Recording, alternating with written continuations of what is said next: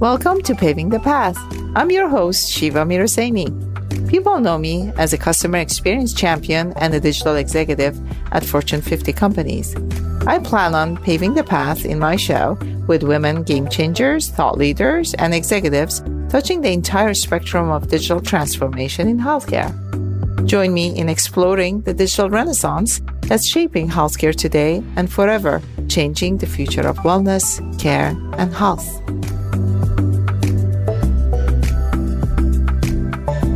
Welcome to another episode of Paving the Path. Today, my guest is Dr. Jennifer Schneider, co-founder and CEO of Homeward, a company focused on re-architecting the delivery of health and care in partnership with communities everywhere, starting in rural America.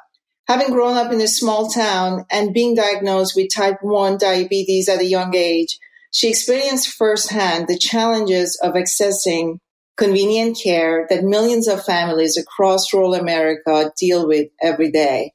This fueled her passion to found Homeward and create novel value-based care models that are purpose-built to address the needs of rural Americans. Previously, Dr. Schneider served as the Chief Medical Officer and President of Livongo. While there, she led the company through the largest consumer digital health initial public offering in history, and the industry's largest merger ever between Livongo and Teladoc Health, valuing Livongo at $18.5 billion. She also served as the Chief Medical Officer of Castlelake Health. Dr. Schneider has been honored by Modern Healthcare as one of the 100 most influential people in healthcare, and by Fierce Healthcare as the Woman of Influence for her work empowering women and modeling diversity and inclusion in the workforce. Dr. Schneider is also on the boards of CityBlock, Maven, and Jasper. Dr. Schneider, on behalf of all of our listeners, myself and the team, it's an absolute honor to have you on the show. Thank you so much for making time for us. Thank you so much for the opportunity to be here today. Thank you. Well, let's get to it. Can you share a little bit about your background and how you got to health care in general and in these leadership roles? Sure. So my background is I was born into a large family in the Midwest. I was diagnosed when I was 12 years old with type 1 diabetes. No one in my family was in healthcare at that time, but that really spurred my own interest. And so I decided to go to medical school and became an internal medicine doc. I went to Johns Hopkins for medical school, and then I transitioned, did my residency at Stanford, and it was when I was at Stanford that I got to meet and hear a lot of different cross-pollination ideas. And so one of the things that really struck me early on was, how can we make a big difference at scale? And how do we do that within the walls of healthcare, the existing healthcare system, and beyond? So I was fortunate to have many opportunities and get to work with incredible leaders and learn beside them on my journey. That's amazing. And you have led two digital health companies in Livongo and Homeward that address challenges that you have personally experienced, as you mentioned, in your life. What is the impact of a mission-driven healthcare organization? When you find what it is you're passionate about, if you pursue your passion, you're going to accomplish incredible things. And that's especially true in healthcare, where there are so many areas up and ripe for improvement. And really the ability to go in there and identify with what it is individually that excites each of us will really allow us to pursue that with the extra passion that it takes, particularly when you're founding something new. So with that said, and given Homeward's mission, can you kind of give us the layperson's explanation of what the company does and why is it different? Sure, absolutely. So Homeward, I was able to found Homeward with my co-founder and business partner, Amar Kendale. And the mission of Homeward is to re-architect the delivery of healthcare in rural America. And what that means is, we took a look around us and said, what is really broken in the healthcare ecosystem that needs some fixing? And we settled in rural markets, which with a surprising statistic, which is that if you live in a zip code that's designated as rural, your mortality is 23% higher than if you live in an urban area. And so we asked ourselves the question, can we change this? Is there something that we know or we could do that's uniquely different to change the outcome here? And we really settled on the company of Homeward with two key concepts. One is we need to build on a very foundational technology stack so that we could scale services to meet demands, because the lack of service providers is pervasive in rural America. And that's a big reason as to why the mortality is so high. Mm-hmm. And the second was, in order to deliver these novel types of care, we really needed to make ourselves financially accountable for the whole care of the individual person, something called total global capitation or value-based care, so that we could deliver the in-home services, the remote patient monitoring, the telehealth services, and frankly, the optimal combination to each individual to help them achieve their most healthy, successful state that they could get to. That's incredible. Can you kind of walk us through, perhaps given the complexity of healthcare in general, and then bringing care to rural areas with the tech stack, with a more modern approach? What are some of the more surprising nuances that you have come to learn in your journey right now? And when it comes to kind of bringing that, for lack of a better word, better experience, especially to rural Americans, what do you think we can reasonably expect? Healthcare is ultimately a game about trust and personal interactions. So that means we have to build things that people want to use in a way that they want to use it by listening to what they're telling us. And I think that that fundamental principle underscores any successful component in healthcare writ large. Technology, the advent of the technology advances that we've made over the last few decades, what that has done is really allow us to get faster at our understanding and our learning of what people want and be able to iterate on what we therefore deliver to them.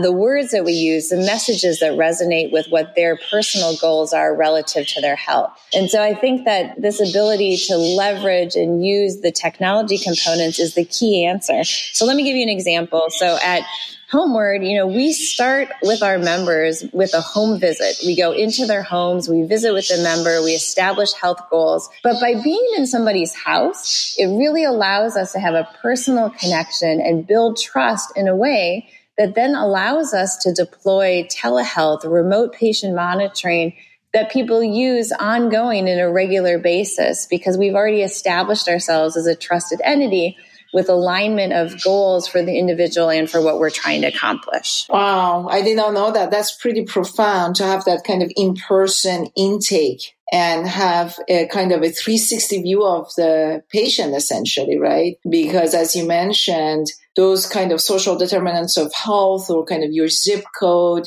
there are a lot of non-clinical issues around our health that can drive our behavior and our actions. And a lot of that can be picked up as you actually interact with the patients.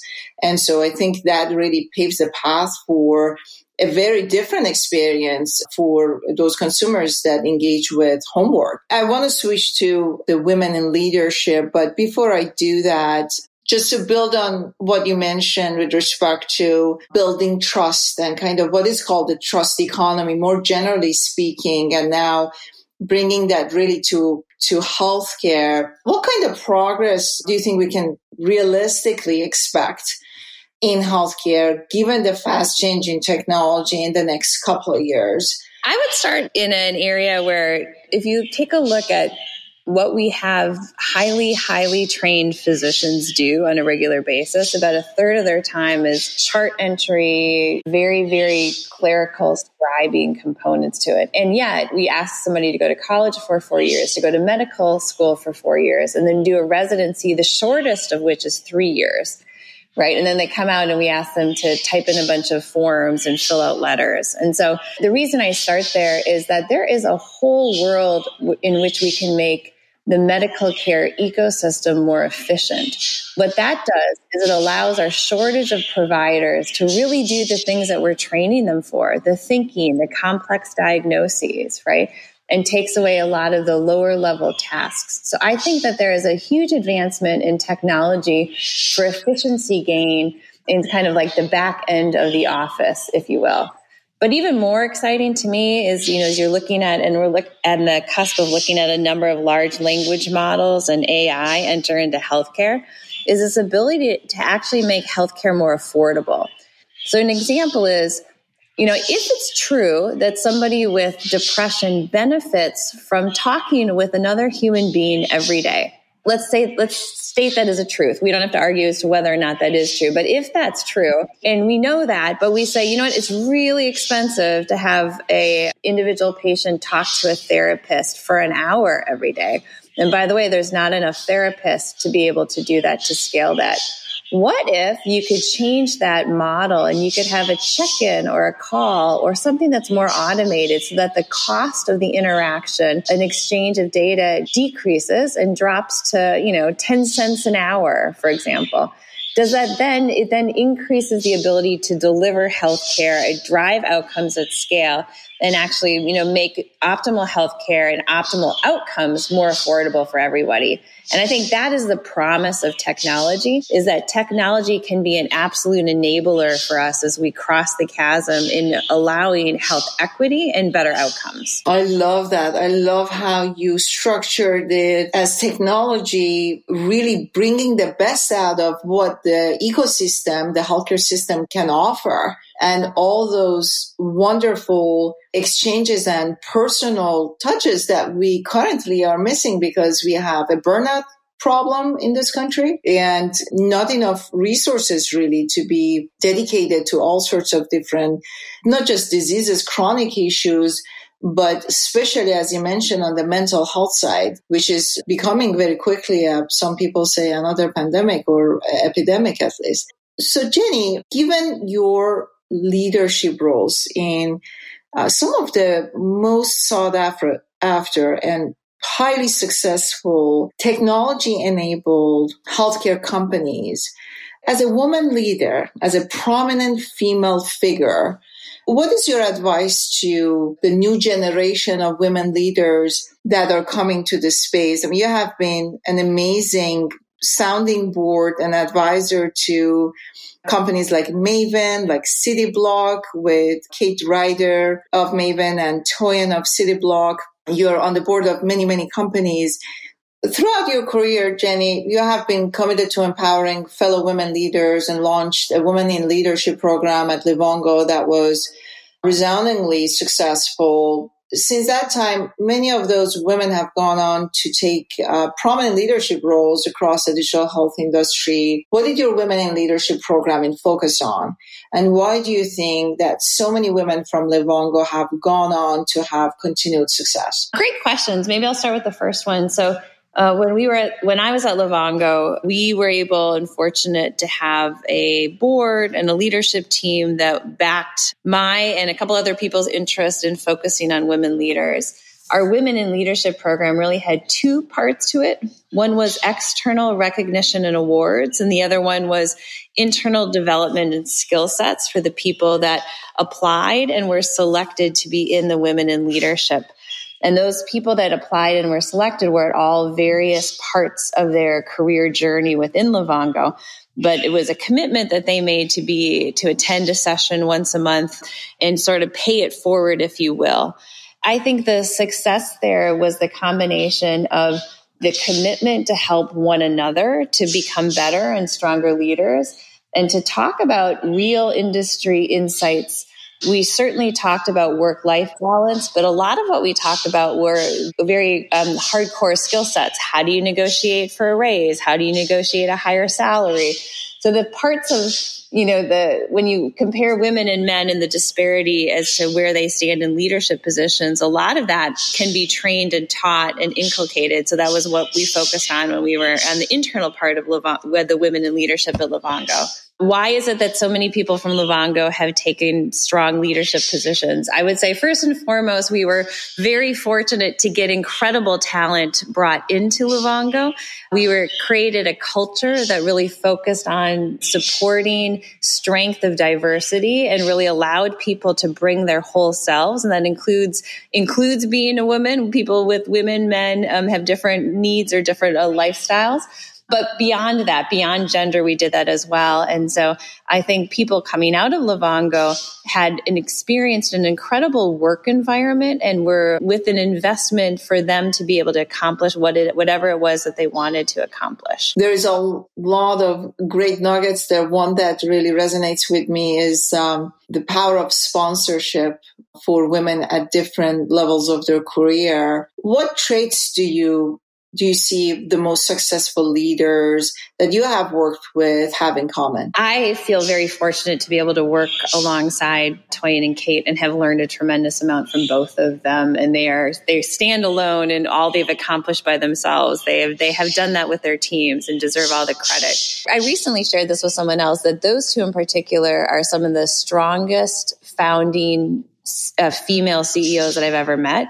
And they actually share a unique characteristic. They're very different personalities, but they share a unique characteristic. And that is this idea to radically listen, to put themselves in a position to, even when they're the smartest person on a topic, they're not expounding. They're actually asking questions to gather more information.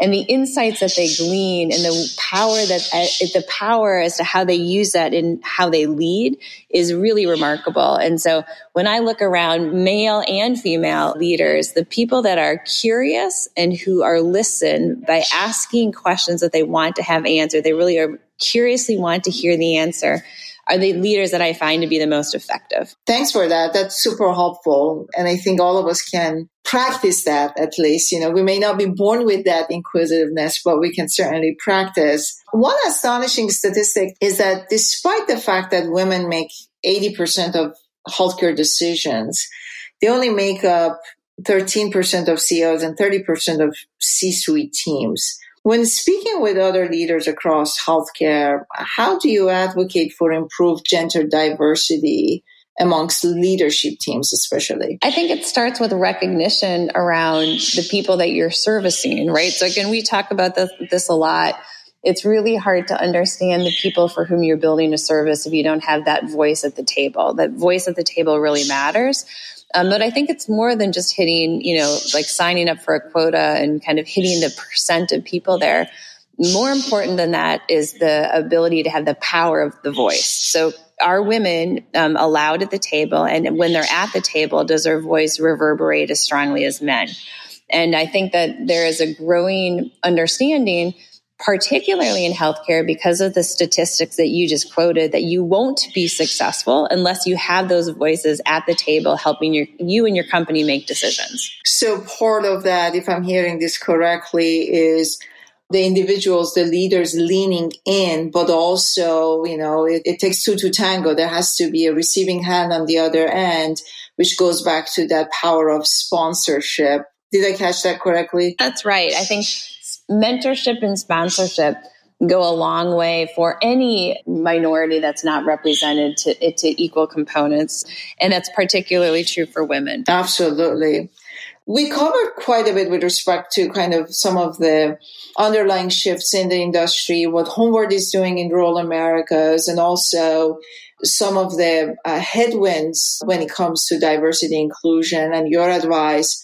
Jenny, where would you say you're excited about in the next kind of 6 to 12 months with respect to Homeward and probably more broadly with respect to healthcare in general? First and foremost, I am so happy with the team that we've been able to assemble at Homeward, both culturally and talent-wise.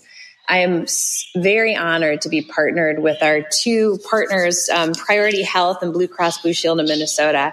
And between the team and our partnership, we will be focused on delivering excellent care to everybody we can touch in rural Michigan and rural Minnesota.